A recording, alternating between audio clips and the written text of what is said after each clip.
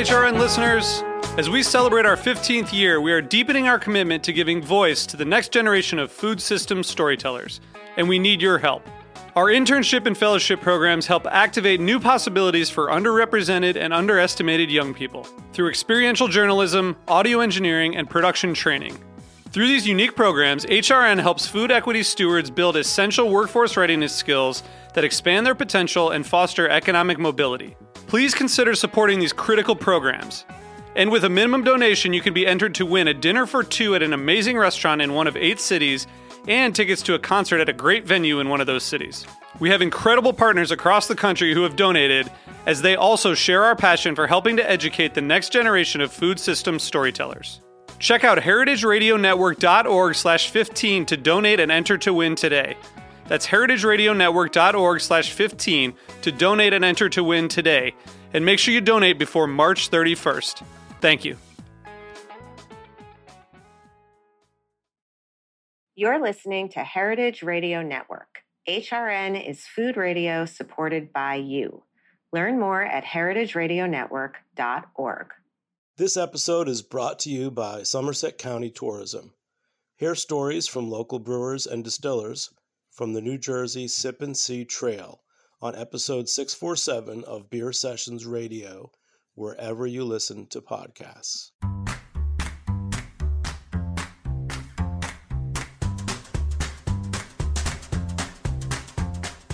I'm Allison Kane, and welcome to In the Sauce, a podcast about building consumer brands from the ground up. I love doing this show because I get to interview everyone from production gurus to marketing and social media mavens, anyone who can guide me on this crazy journey. This is the story of building Haven's Kitchen sauces, but it's also the story of every growing brand because we're all in the sauce. Today, I'm speaking with Jason Bidart, VP of Merchandising at Thrive Market. Jason has been working in the supermarket industry for 2 decades, including 6 years at the Fresh Market, 2 at Earth Fare, and 4 at Fairway before his time at Thrive. Jason's experience spans customer service, planograms, sales, marketing, and product development. And in his current role at Thrive, he leads the food vertical and Thrive Market brand product development. Thrive is one of the fastest growing e-commerce grocery markets for natural products, and I'm so thrilled, Jason, to have you here. Thanks, Alice. I'm thrilled to be here as well. Yay. Okay, so I like asking this question just because sometimes I feel that people that are building CPG brands sometimes get a little tunnel vision, myself included. We feel like we are building the best solution to a problem, and we don't always take into consideration some of the things that might be impacting and affecting our partners, whether that's distributors, brokers, retailers, ingredient suppliers, manufacturers, et cetera. So, I think I'm super excited that you're here because of Thrive, but also just because you've been in this industry for a very long time. So I think just to start off, I'd love to hear your thoughts on just the current grocery landscape, dynamics these days, post-COVID, supply chain, kind of everything that's going on in the world. You've seen a lot over your years. Is there anything you can compare this time to? Just sort of your general thoughts. I would say from a consumer perspective, it's just like it was 2 years ago going into the pandemic. There's still a lot of uncertainty. While we're kind of back to normal, we're going back into grocery stores. Still a lot of members are still shopping online because they came to us as an alternative to grocery stores and they found that we are a better alternative. Mm-hmm. But from a consumer perspective, there's still a lot of uncertainty whether or not they're going to go to a grocery store or go online and they're going to find the products that they're looking for. Are those products, what are the prices going to be? Are they going to pay a lot more for it? On the flip side, as an industry professional, it's the same way. What is my day going to bring to me? What is, am I going to get some sort of note from a supplier saying we can't fill your POs or we can't offer you this product anymore because we're having some sort of supply chain issue, or We don't have enough workers in our facilities to actually manage our production. Or am I going to get an email from a supplier saying we have to raise your cost, which is another really tough aspect in what we do here at Thrive, because as costs raise for us, and do we have to pass a retail increase to our members? Mm-hmm. Is that going to hurt the value and the proposition that we're trying to give our members in terms of the accessibility and the affordability of the healthy products that we've really tried to build on our platform of just that value and what we can offer our members. So it's, again, uncertainty on both sides, from the consumer aspect as well as someone that's managing the catalog, managing pricing, managing what we offer our members and how we go to market. Have you seen this before, like in 2008, or I don't know where you were in 2001. I think you were a little young, but does this remind you of a time, or does this feel sort of unprecedented to you? 2001, I was still in high school, so my parents were worried about what was happening there. All right. 2008, I was actually working in the stores at the Fresh Market. It was just before I was promoted to become a category manager, and I was just graduating from college. So I would say from the perspective of working within the stores, you definitely saw the customers coming in and kind of really noticing pricing changes. I was a deli manager, and I remember coming down from the corporate office, we had so many changes in terms of we sold commodities. So we sold a big array of specialty cheeses. We sold rotisserie chickens and things that were very highly commoditized. So there were price changes coming down weekly from the corporate office, just based off of where demand's going, where a price is going within the industry. So definitely heard it from the customer perspective of, hey, your rotisserie chickens went up 50 cents again this week. Like, what's going on here? And the only answer we could say is like, the economy's not doing so great, or we're passing on increases that we're getting from our suppliers. So I would say, I saw it from a different perspective, and I was more on the front lines, really talking to customers then. Right. That must have been fun. It was a lot of fun. It was tough because here's why your chicken is twice as expensive as it was last week, but you still want it, right?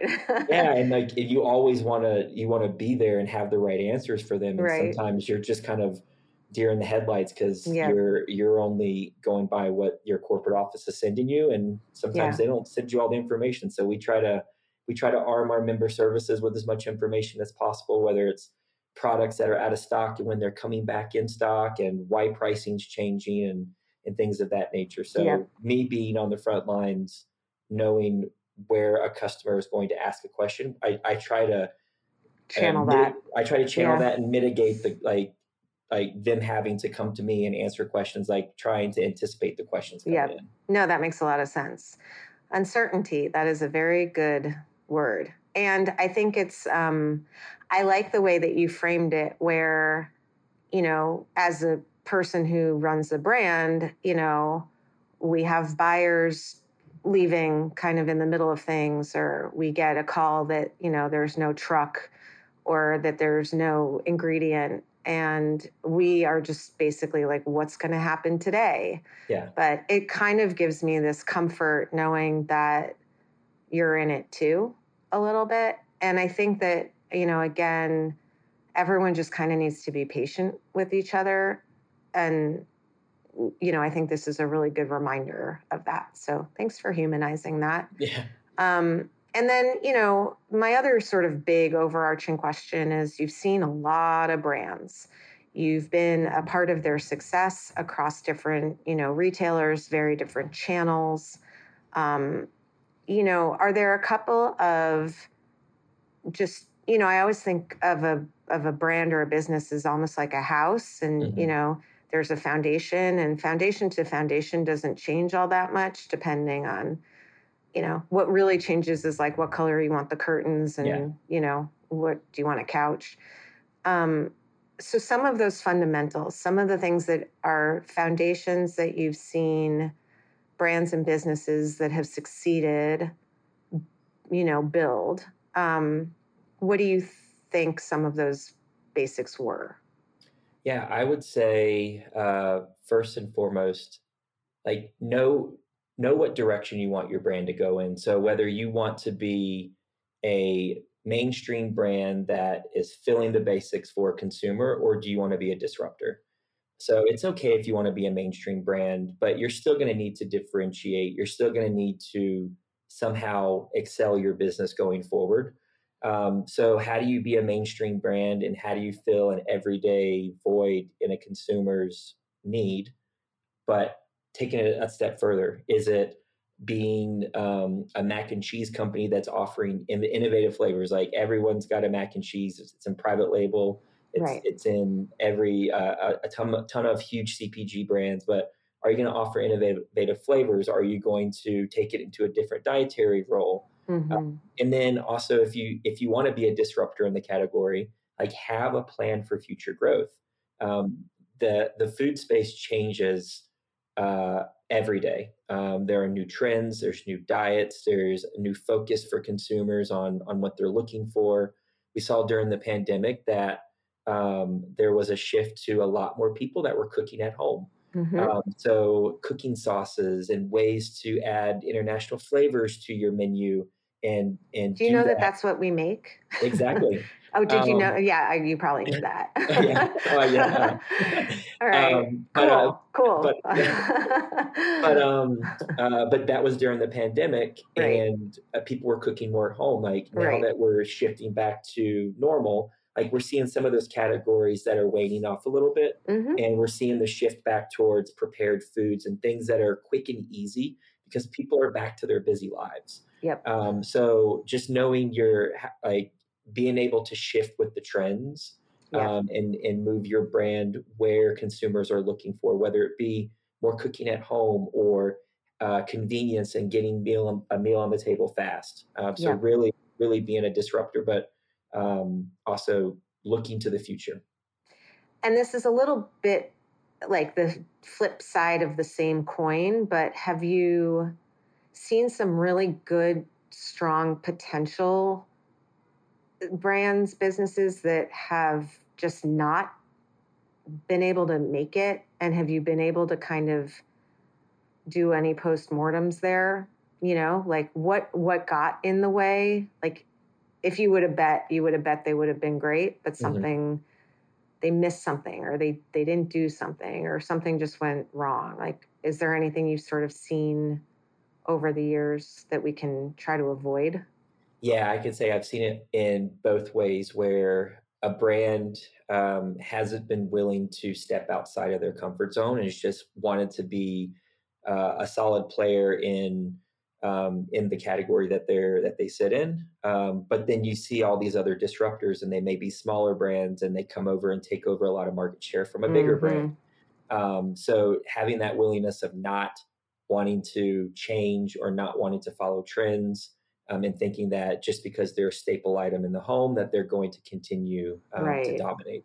And then on the other side, I've seen brands that have been way over competent in their innovation. And then when they go to launch new products or new trends or whatever it may be, they don't have the operational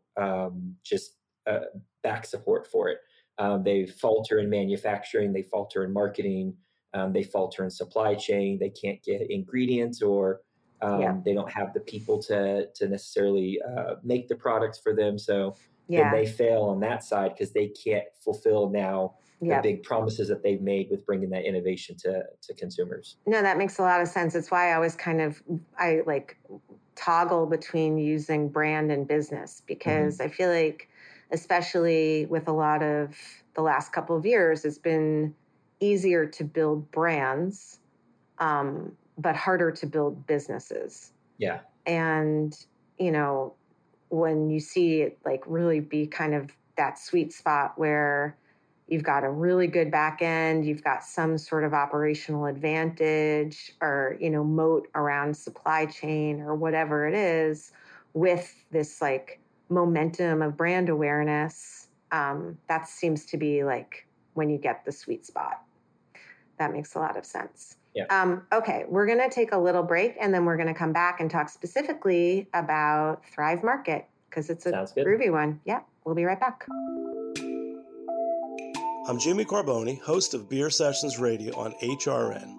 I recently hosted a live podcasting event with local beer and spirits makers from beautiful Somerset County, New Jersey.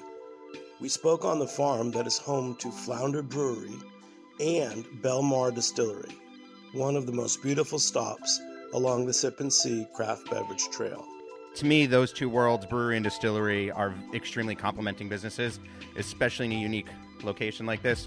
So it immediately helped this become a destination to have a great experience, whether it's the beer atmosphere we've got going in here in the old barns or the great experience you can have in there with these incredible cocktails that are created there. It's complementary to each other. You can have two completely different experiences all within a 10-foot walk from each other. Before the event, I was able to tour the area and see the historic bridge tender's house along the serene DNR Canal, walk the bike and hiking trails, and take in the lush farmland. Then we settled into the centuries-old Dutch barn turned brewery for a lively discussion. It was always important for us to create our space, our livelihood that we want to share with everybody else, of being a community-centric location. It is what makes us a brewery in this state different from a barn or restaurant. We're obviously family-friendly here. We have a lot of different groups that have their meetings here during the week. We just really want to become a community hub. You can listen to this episode of Beer Sessions Radio, available wherever you get your podcasts. Thanks again to Somerset County Tourism for supporting this episode. Learn more about the Sip and See Passport Program at visitsomersetnj.org. That's visit SOMERSETNJ.org.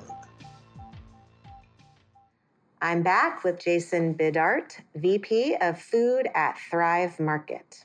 Okay, so let's talk a little bit more about Thrive because, part of my fun here is I get to do all this research and, I'm sure we are a refrigerated brand, so we are not on Thrive, nor can we be at the moment.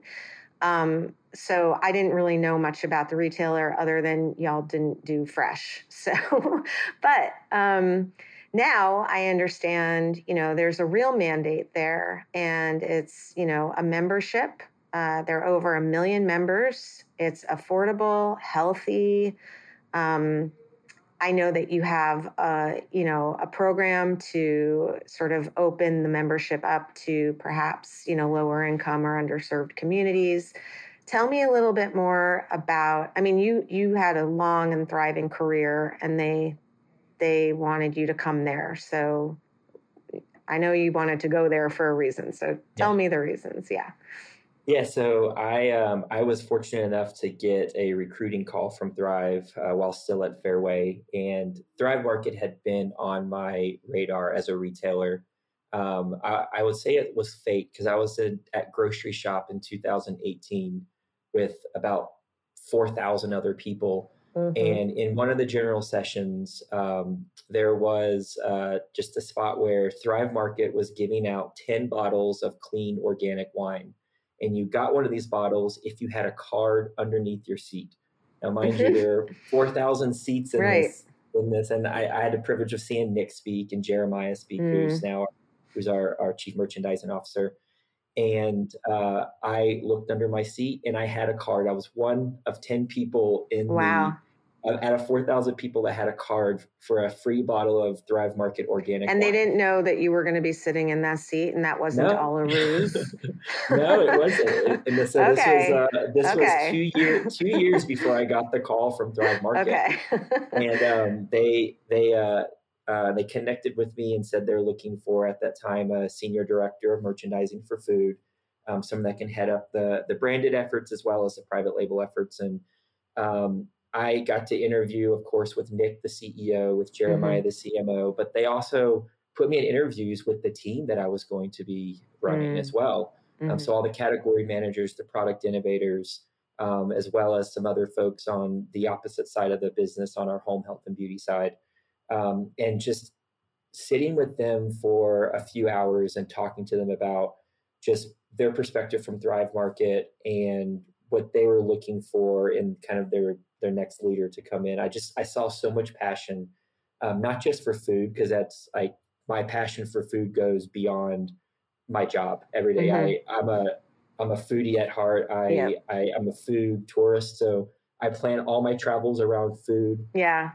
I call us like the purple people. We're like this group of people that, because I have friends who plan their, oh, this would be a very interesting, natural phenomenon, or like, ooh, this architecture. And I'm like, no, but like, where are we going to eat? What are we eating? And it's not for everyone. Like we are an unusual group, but when we find each other, it's really fun hanging out. Yeah, exactly. So, well, yes. The team of 12 that I run, like all 12 of us are that way. Right. And I just, I just saw the passion. I was like, I have to work for this company because I really want to work with this team. So I was fortunate enough to get a job offer. And while I loved working at Fairway, it gave me a ton of experience. Working in grocery retail in New York City is a whole nother level. And you learn things that only apply to New York City, but you also can apply that later on down the road to your next venture. But I made the tough decision and left Fairway and came to work for Thrive Market during the pandemic, which was also kind of a crazy time, I would imagine. It was crazy. So I started in May of 2020, which was the really getting going in the height of just our membership growth, which was just phenomenal and through the roof. I've been doing this now 2.5 years, continuing to build the team. And I can't imagine working for any other retailer right now, just because the passion that comes with the everyday job from where I stand, and then also the people I work with. And then just the company itself is just, the mission's amazing. The ethics are amazing. And I couldn't ask for a better team of people. Amazing. One of the things that I heard you talk about on another interview was that, and correct me if I'm wrong, so just say like, no, that's totally wrong. But like, from my understanding, Thrive at the beginning was a more sort of, let's say, diet focused, in the sense that like you were filtering by, I want gluten-free foods, or, I want only organic, or I want keto friendly. And one of the things I think I heard you say was that in COVID, when people started coming to you for their whole basket, essentially, you added everyday items that weren't necessarily, they might be gluten-free, but they were more just sort of everyday, less sort of diet focused, but also that you started adding sort of more specialty things that maybe, again, they might fit into a filter, but they didn't lead with that categorization. Is that a fair way to say it? Yes. So I would say our membership base really grew. And it was a lot of members that were looking to come in and find an alternative to going to a grocery store. Right, do their whole grocery basket. They weren't coming to us because we had the biggest assortment of gluten-free products. And I think what happened was they started shopping our platform. They saw that we had an awesome way of filtering products and really honing it into what they were looking for. Right. As well as a good assortment of everyday staples, but unique items that they couldn't find anywhere else, unique items that fit within their lifestyle. And so they stuck with us. And I think a lot of those members that weren't diet focused may have become more diet focused without really saying, I'm a keto shopper, I'm a gluten-free shopper. I think they found that, hey, this gluten-free version of this pasta is delicious. Yeah. And it makes me feel healthier when I eat it. It makes me feel better. Yeah. So they then became a diet shopper. Right. So I would say we were very fortunate to number one, have an awesome, strong membership base that was utilizing our platform for their dietary needs. And then we've also been able to bring on some new shoppers that have found us in other ways that became dietary shoppers and have now started their own health journey. Yeah, no, that's amazing. And I know that you did add frozen. Was it this year? It was last year. Last year. June of last year is when we launched our expanded frozen assortment. Right. Because you had always had sort of like the basics, but then you started doing sort of branded. Yeah, so we things, had meat and seafood, and then we had some prepared meals from Primal Kitchen. And then just before we launched the larger assortment of frozen, we had launched our plant-based meals that we did in collaboration with Beyond Meat. Right. It was a couple months before. So we had a frozen presence, but we really expanded in June of last year. And, one of the things that I thought was interesting too about your experience was, from my understanding, you redid the private label at Fairway. You were a part of the rebrand at Fairway. But this private label discussion with brands is a little dicey. I think most of us running brands understand that there is a volume joy to be found in white labeling the product for retailers, and that in a lot of ways it's a nice way to build a relationship with a retailer. I think the flip side is that, at the end of the day, most of us are trying to figure out how to build a brand that will eventually exit I think the goal for many. And that volume is nice, but branded volume is a priority. And one of the things that I've heard you talk about at Thrive is that you are doing collaborations with brands, like you just mentioned. So, you're going to do the frozen meals that are different with Beyond instead of maybe animal meat, but you're giving Beyond a tagline, which Correct. Is great. And I think also not just like generous to the brands, but also tapping into the brand equity that those brands have built themselves, which is always one of the big questions I have for private label, which is we're spending a lot of our budgets on building awareness for our thing. Don't you want some of that, so that we can send people to you, or they can see our name and be like, oh, we like them. So I'd like to just hear your whole sort of thought process around it. And, was that influenced by the work that you did at Fairway, or was that something that was in process before? And just, it's a little different from the way that other retailers do it. Yeah, I would say historically, private label has always been a way to offer members offer a consumer just a cheaper version of a branded product. I look at it as a different way because when you are working in private label, you're representing your brand. You're representing you as a retailer and what you stand for. So Thrive Market, we don't just take private label items and try to knock off the closest competitor. We really want to use our brand to innovate and offer our members a differentiated experience, whether that be just within our brand, that we're working with our co-manufacturers to innovate, to up-level ingredients, to up-level sourcing, to really make something differentiated within the space, or with other brands in these collaborations. So if you notice with Beyond Meat, they don't have plant-based meals. They have just the plant-based meat components. So we wanted to do something differentiated without stepping on their toes, which is where we came out with this line of 5 meals that are very much focused towards, I would say, the comfort food and the comfort classics that people have come to love. But we put our plant-based spin on it. And then we're utilizing Beyond Meat, which is a leader in the plant-based space. Right. We did the same thing. We have a line of shelf-staple chili that does extremely well for us, that our members love, made with Beyond Meat as well. So I think that's how we approach these brands with the collaborations. We don't want to step on their toes on what they're doing, but we just want to take what they're doing and be innovative and enhance it and give our members another way to buy their product that they haven't yet been able to give their consumers. And with 1 million plus members and probably growing, that really, the math adds up. I think part of the challenge sometimes is like, I'll give us for an example because we're not on there, the MOQ for a SKU that we don't know how many are going to sell. it's hard to prioritize that with the, co-man or whatever it is, the R&D that goes into it, et cetera. That's why a lot of brands end up doing, exclusives on things that they are eventually going to take to the rest of the world. It's hard to find retailers that have enough volume. I guess maybe it's easier for shelf stable.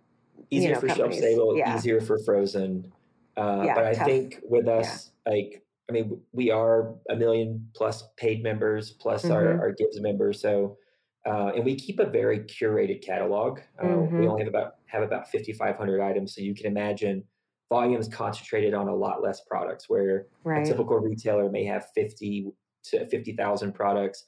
At Fairway, we had over 80,000 products. So your volume is spread out across a lot of products within each of the categories. So we're pretty concentrated with the volume itself. So we can offer our supply partners good volumes, while still also us taking a risk in some respect, because we are putting out innovative products that haven't been tested within the market. So there's a risk factor there, but I think we've tapped in really closely to what our members are looking for, which allows us to have a little bit more give when it comes to that risk. Well, I think also it goes back to what you said up at the top of the hour, which is you are building a brand that has to be willing to step outside of the comfort zone. Like, that is what you are building, which, feels very coherent, to thrive, essentially. And so let's talk a little bit about that 5,500 products. How often are you reviewing, and how are you evaluating? Is it, just pure sales? Is it, we need to make sure to, how do you even build up a decision tree for reviewing? And have you had to just significantly increase, warehouse space? I would imagine you had to build out some frozen for, the branded products. It's like, how have you even approached that? And I mean, any insight you can give me there? Yeah, I would say the interest in brands becoming being put on the Thrive Market platform has, I would say, exponentially increased over the last several years, just because of our success and how much we've been in the media. It is, I would say, it's a coveted spot to be as a brand, which is, it's very flattering for us, but it also makes our category managers their job a lot harder, because with so many brands coming in and amazing brands, we have to really scrutinize them, just to make sure we're honing in on a very curated and concise assortment that our members are looking for. So recently we put together a category review calendar where we're reviewing our categories twice a year and making sure we're reviewing them at relevant times, so that we don't have brands trying to pitch us soups and broths and things like that going into the summertime to launch. So it's more or less for our category managers to stay organized and review products at the right time of year, so that we're introducing them at the right time of year. Not necessarily to say like we won't look at products outside of that calendar if there's some really unique and innovative opportunities for us to either get exclusives or to be first to launch, whatever it may be. Like, we'll still look at those things outside of this calendar, but this just makes sure that our category managers are honed in on the right categories and the right products at the right time, and we're just doing our members justice and introducing these products, and doing the brands justice as well, introducing these products on our site at the right time, where 6 months down the road, we're not going to say, well, we introduced this at the wrong time, which is why you haven't been successful, which is why we have to discontinue. We want to make sure that we're working really closely with the brands, and we're giving them as much opportunity for success as we want to. And I mean, even, there's so many great products out there. I always think, like, if I had 10 feet, you want to keep, I mean, this is just like how I would think about it. You want to keep things that are really working, but you also want to bring in innovation and new stuff and give things a chance to blossom. But when you are restricted to, and even though, you don't have necessarily a shelf. You do have warehouse space, Yeah. so it's, it does translate.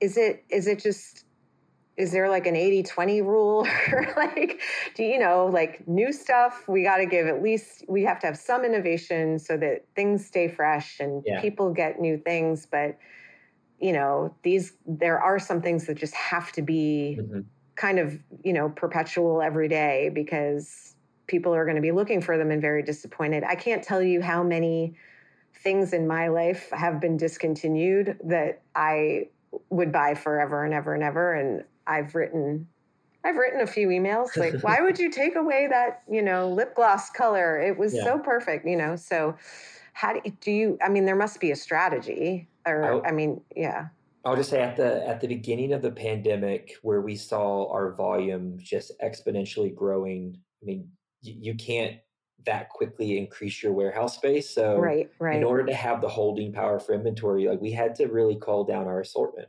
at that time. So that's where we kind of nailed down that sweet spot of about 5,500 items, because that was what was going to be the most efficient within our fulfillment centers. Right. And so with the category managers, they've, I would say within each of the categories, the number of products kind of, it transitions, but where snacks is really overperforming right now. Like, let's give a little bit more space to snacks and let's pull back on pantry staples, whatever it may be. Like we have to balance that within the catalog.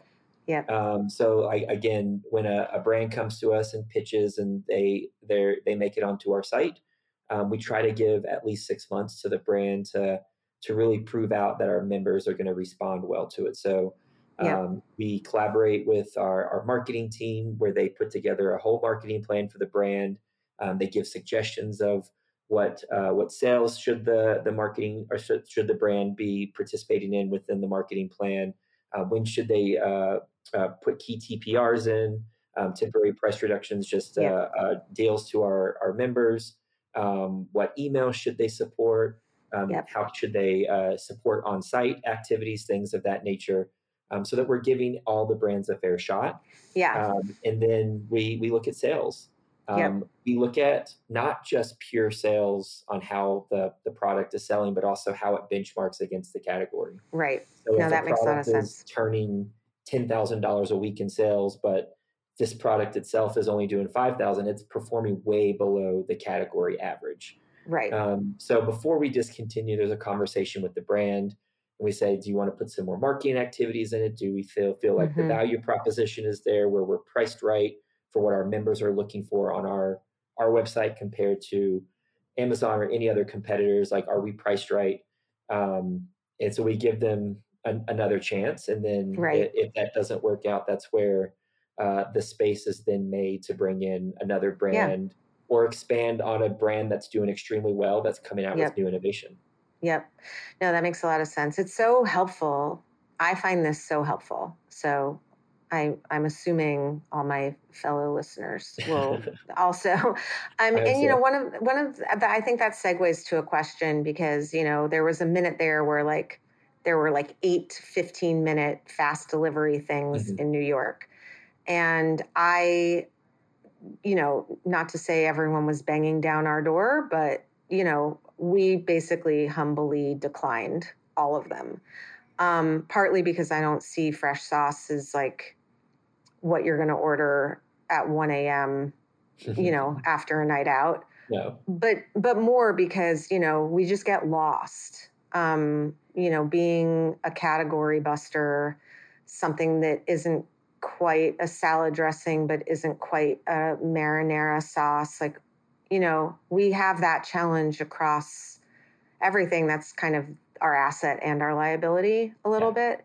But with e-com, if you go to sauces, if you're not on that above the fold kind of top 8, I don't know how much people are scrolling and scrolling and scrolling to get to you. And that's my main kind of concern, that e-com tends to be, and tell me if I'm wrong, but I feel like when you go to a grocery store, you see these new things, you're doing a lot of discovery, you're like, oh, what is that? And you might pick it up and flip it around, and you might not buy it that time, but then all of a sudden you see it in, the press, or you see it on a TikTok, and then you're like, oh, with e-com, I feel like, and again, I don't know consumer behavior exactly, but it seems like people are like going in to get this thing. And if you aren't the thing they're going in to get, you have a bit of an uphill battle. So I guess one of my questions is like, A, do you see that being, in sort of brick and mortar for as many years as you are, and now in the e-com space, and how do you solve for it, if so?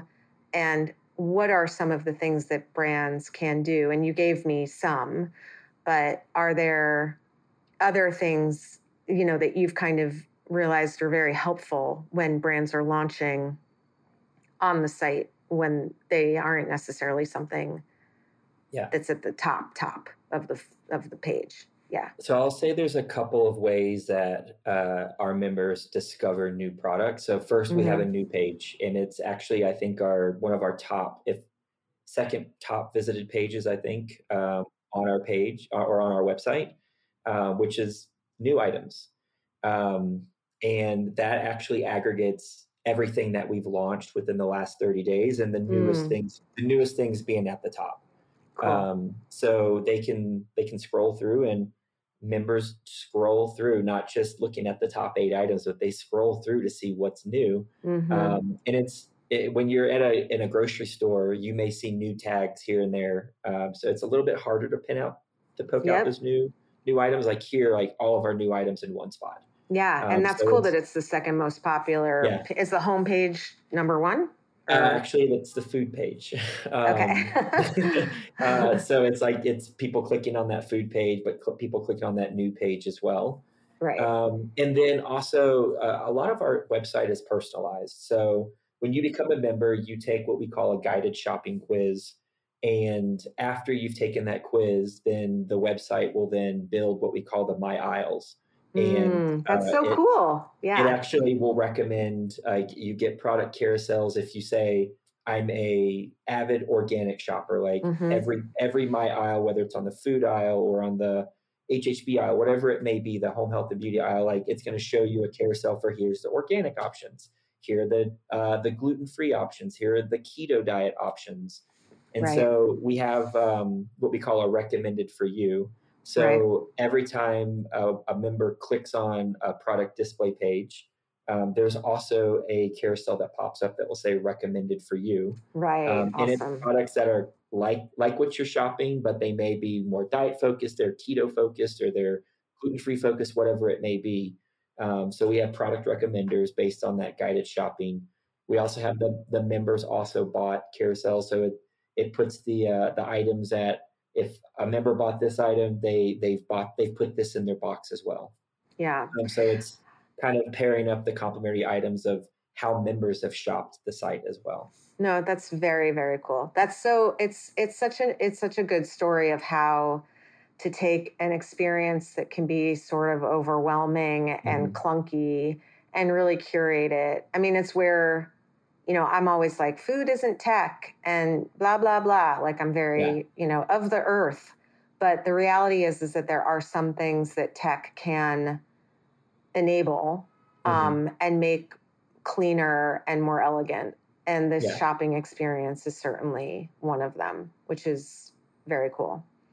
I would say as a consumer, it's great. As a merchandiser, like there are some aspects where I'd like to have a little bit more control, but this is working for us. So I think the next iteration is just working with our tech team on getting that additional that human touch to cross merchandising items, or us as product experts really honing in on, like, we know the members are going to want this, but it's probably not going to show up on the recommender. Well, I don't know if you remember, like when Pandora first came out, like the whole thing about Pandora was like, I'm a Pandora person. I know everyone in the world other than me is a Spotify person.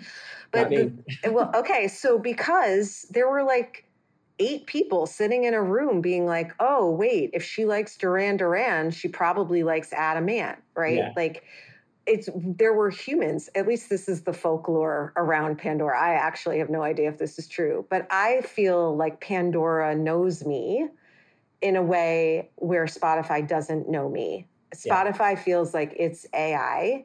Pandora feels like there's like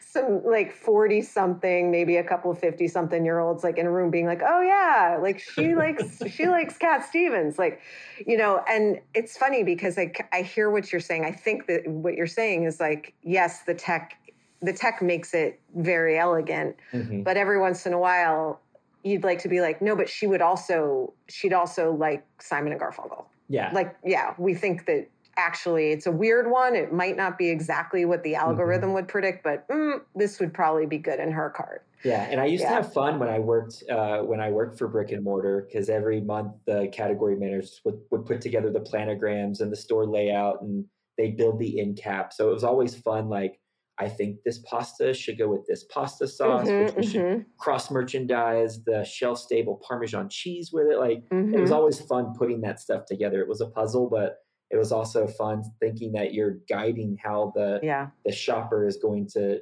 get this, to look at this end cap. And my goal is to get one of everything in their basket. Yeah, no, I think we talk about it a lot because we're basically constantly asking, you know, we tend to be in sort of the, we don't know where to put you set, you know, especially at, you know, the more conventional retailers or the, you know, so, but we always say like, can we put like an acrylic shelf or a clip strip near meat? Like, trust me, we'll sell more meat. You know, if you put the chimichurri next to the flank steak, you know, cross merchandising. Yeah. And I mean, you know, the stores themselves are challenged from a labor perspective for sure, but also just like, you know, it gets pretty siloed in terms of who gets the margin essentially. But that's why we're kind of like boots on the ground always, because we know that we're this little, you know, weird basket builder. And if you're buying, you know, our ginger miso sauce, you're probably buying something to put it on. Yeah. Unless you're drinking it, which, you know, maybe some people do. Okay. Couple of questions, just like super brass tacks. You know, a lot of brands are probably listening. They're going to be pitching. They're going to be putting together a deck. They're going to be talking to, I would imagine, one of the people on your team. What are some things that you are specifically looking for to see from brands, whether it's a story or, you know, product differentiation, or even just like any data, if they have it? Like, what are some green flags for you?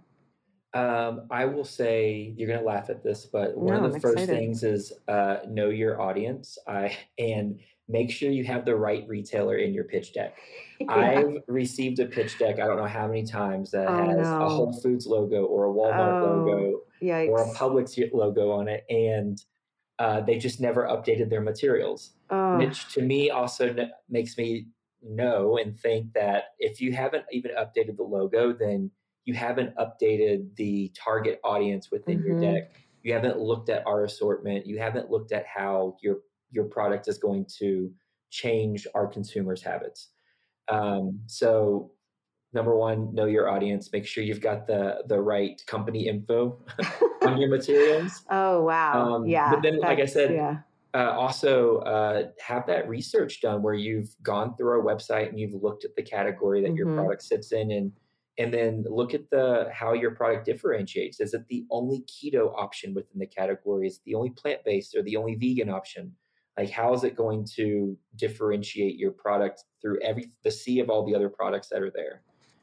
Does it answer another sort of question, whether it's convenience or just something that you've seen within the trends that consumers are really looking for in that category that hasn't been filled yet?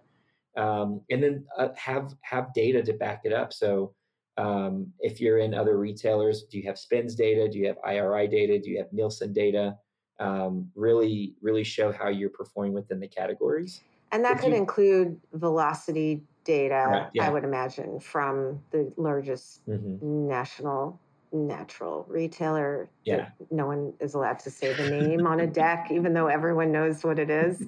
But they're the only ones that really you get actual POS data from, as a small brand, at least. Yeah. Okay. And I would say if you don't have that because you are a small brand, you're a new brand, that's still okay with us. We actually, in some respects, would prefer to see that a lot of times.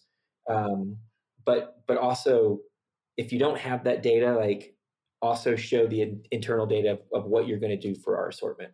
Right. So we like seeing brands that aren't in any of the major retailers, because that allows us to either be first to market or really help that brand grow on their journey, just in their development. And that helps us strengthen partnerships too with some of these small brands, which then goes back later on down the road is their willingness to collaborate with us, whether it be exclusives from their part, or they want to do a co-branded, or they just want to do private label for us. And they want to leave their brand out of it, but they want to do something really innovative and use the resources that they have, whether it be on sustainable ingredients or sustainable packaging, whatever, ethical sourcing of products. They want to get that out there in a larger way, and they know that their brand can only do so much. So let's partner on the private label side, and we can really make some big change that way. Is there something around, I feel like a lot of my friends that run digitally native brands have had a lot of questions about shelf-ready packaging. And some things that look good on shelf don't always translate to like a PDP for, I mean, you kind of have to be both in a way, right? Like you have to look good on the website page, but you also have to be able to be thrown in a box and shipped. Correct. Yeah. Yeah. Have you seen, has that been a problem for anyone? I would say it hasn't been a huge problem, because I think there are a lot more brands that are making sure their products are in e-commerce retail ready packaging. I will say, like, we've had our challenges where a brand comes to us and their packaging looks amazing, but when we put it in a box and it gets shipped to the member and boxes get turned all which way, and the product just doesn't arrive in good condition. Yep. We've had some real big challenges within the frozen space. And we bring it up to the brand, and the brand will then say, well, we don't have any plans to change packaging, or yes, we've heard this before and we are making changes, like expect to see these changes in the near future. We're making our pouches freezable for, potentially customers, but also just because people like to buy them and freeze them. And we've heard that if you like literally touch the chimichurri, like with your finger, basically the pouch, when it's deeply frozen, cracks, micro crack, but you end up getting, olive oil all over everything, which is not a good experience for anyone. But it's one of those things where, remember the Samsonite commercial where they like drop the luggage from, we're literally like throwing frozen pouches across the room and like seeing if things are like leaking, and it's kind of funny. It's funny. We just did all that type of tests too within our fulfillment centers to try to mitigate using a bunch of additional extra packaging that protects products. So we were just did a big presentation to our brand partners, our quarterly brand summit last week, and showed pictures of like literally our FC team members dropping products like and everyone's like, this looks like the old school the egg drop assignment that you would do in middle school. Exactly. And then one thing I did hear you say earlier on, and I think I've heard this a lot from retailer friends, is like, just make sure that you can actually fulfill. Like, I mean, do you tend to work directly with brands in terms of shipping, or do you prefer going with, a UNFI or a KeHE? Like, do you have a preference the way that your warehouses accept things better? I mean, because there are going to be people who are going to want to present, and if they don't have any UNFI distribution, is that a problem? I would say We have no preference, but we are going to look to see what the velocity of the product is theoretically going to do. So direct ship from a brand usually requires a higher minimum order quantity. Yeah. Just for the whole like just for being to as exactly. Yeah. So we will look to see if it's going to be a slower moving item. Like we probably don't want to take it direct, Right. Because we want to make sure we're offering the freshest products to our members, and we're hitting those MOQs and being good partners, and not asking the brand to do anything out of their norm. So we probably asked in some way, shape, or form to, hey, get set up in UNFI. And Right. if that's going to take a while, then like let's work and bridge the gap. Like, what can you do in terms of getting us direct shipments, but is there a guaranteed sale behind it? Is there like a regular cadence of promotion that's really going to drive volume on it? Right. And then later on down the road, we can look at the UNFI piece. So we don't really have a preference. We really want to just make sure we're doing right by our members, keeping products fresh, but also doing right by the brand partner and doing what they feel comfortable with, and not making them step out of their comfort zone. I mean, this is all super helpful. Okay, my last question is, I asked you about green flags. Know your audience, what's the differentiation, any data story, etc. Have you seen decks where you, other than when they put, the Whole Foods or Walmart logo on the front of the deck, have you seen anything where you've just like put your head in your hands and sighed? I would say usually that comes with pricing. I would say really, really honing in on the category that your product sits in, and whether it's in the good, better, best of the category itself, and knowing where a consumer is going to comfortably net out with on a retail. So I've seen where brands have thought their products were extremely premium and they've just priced themselves way out of the market. I've also seen, like, on the flip side, where a brand has thought they were extremely premium, they've priced themselves what I would think out of the market, and then their product is just so unique that okay, let's put it out to retail, and consumers respond the exact way the brand was thinking they're going to respond. It goes gangbusters. So like I said, I've seen it both ways, but a lot of red flag is just not knowing where your product nets out on the retail side, and just pricing yourself out of the market. No, that's a really, I mean, there are a couple of brands that are just, they are holding fast to their pricing, and people are responding. I guess it's usually things that are pretty unusual, like you said, and, et cetera. But I think I've talked to a lot of people wanting to get into this business and wanting to charge, $18 for something that, the average is 10. And just me being like, well, why? And they're like, 'cause it's so good. I'm like, well, they're all so good, right? Everything is so good. So, and it's not just about being so good nowadays. Like, it's being that's table good, stakes. but also like what other value are you offering to the consumer? Is it, do you have a story of sustainability? Do you have a story that you're really pushing for social or environmental responsibility and stewardship? What's the story behind that's really driving that high retail price? It's not just that it tastes good, but what's the what's the ingredient story? What's the founding story? Yep. Amazing. Jason, I can't thank you enough. This was like a perfectly jam-packed, amazing hour. I took copious notes. I'm going to be putting them, I don't know how to do show notes, so someone might teach me at some point, but I do put them in my LinkedIn posts. So for those of you listening, you kind of have to listen, I think. So thank you for listening.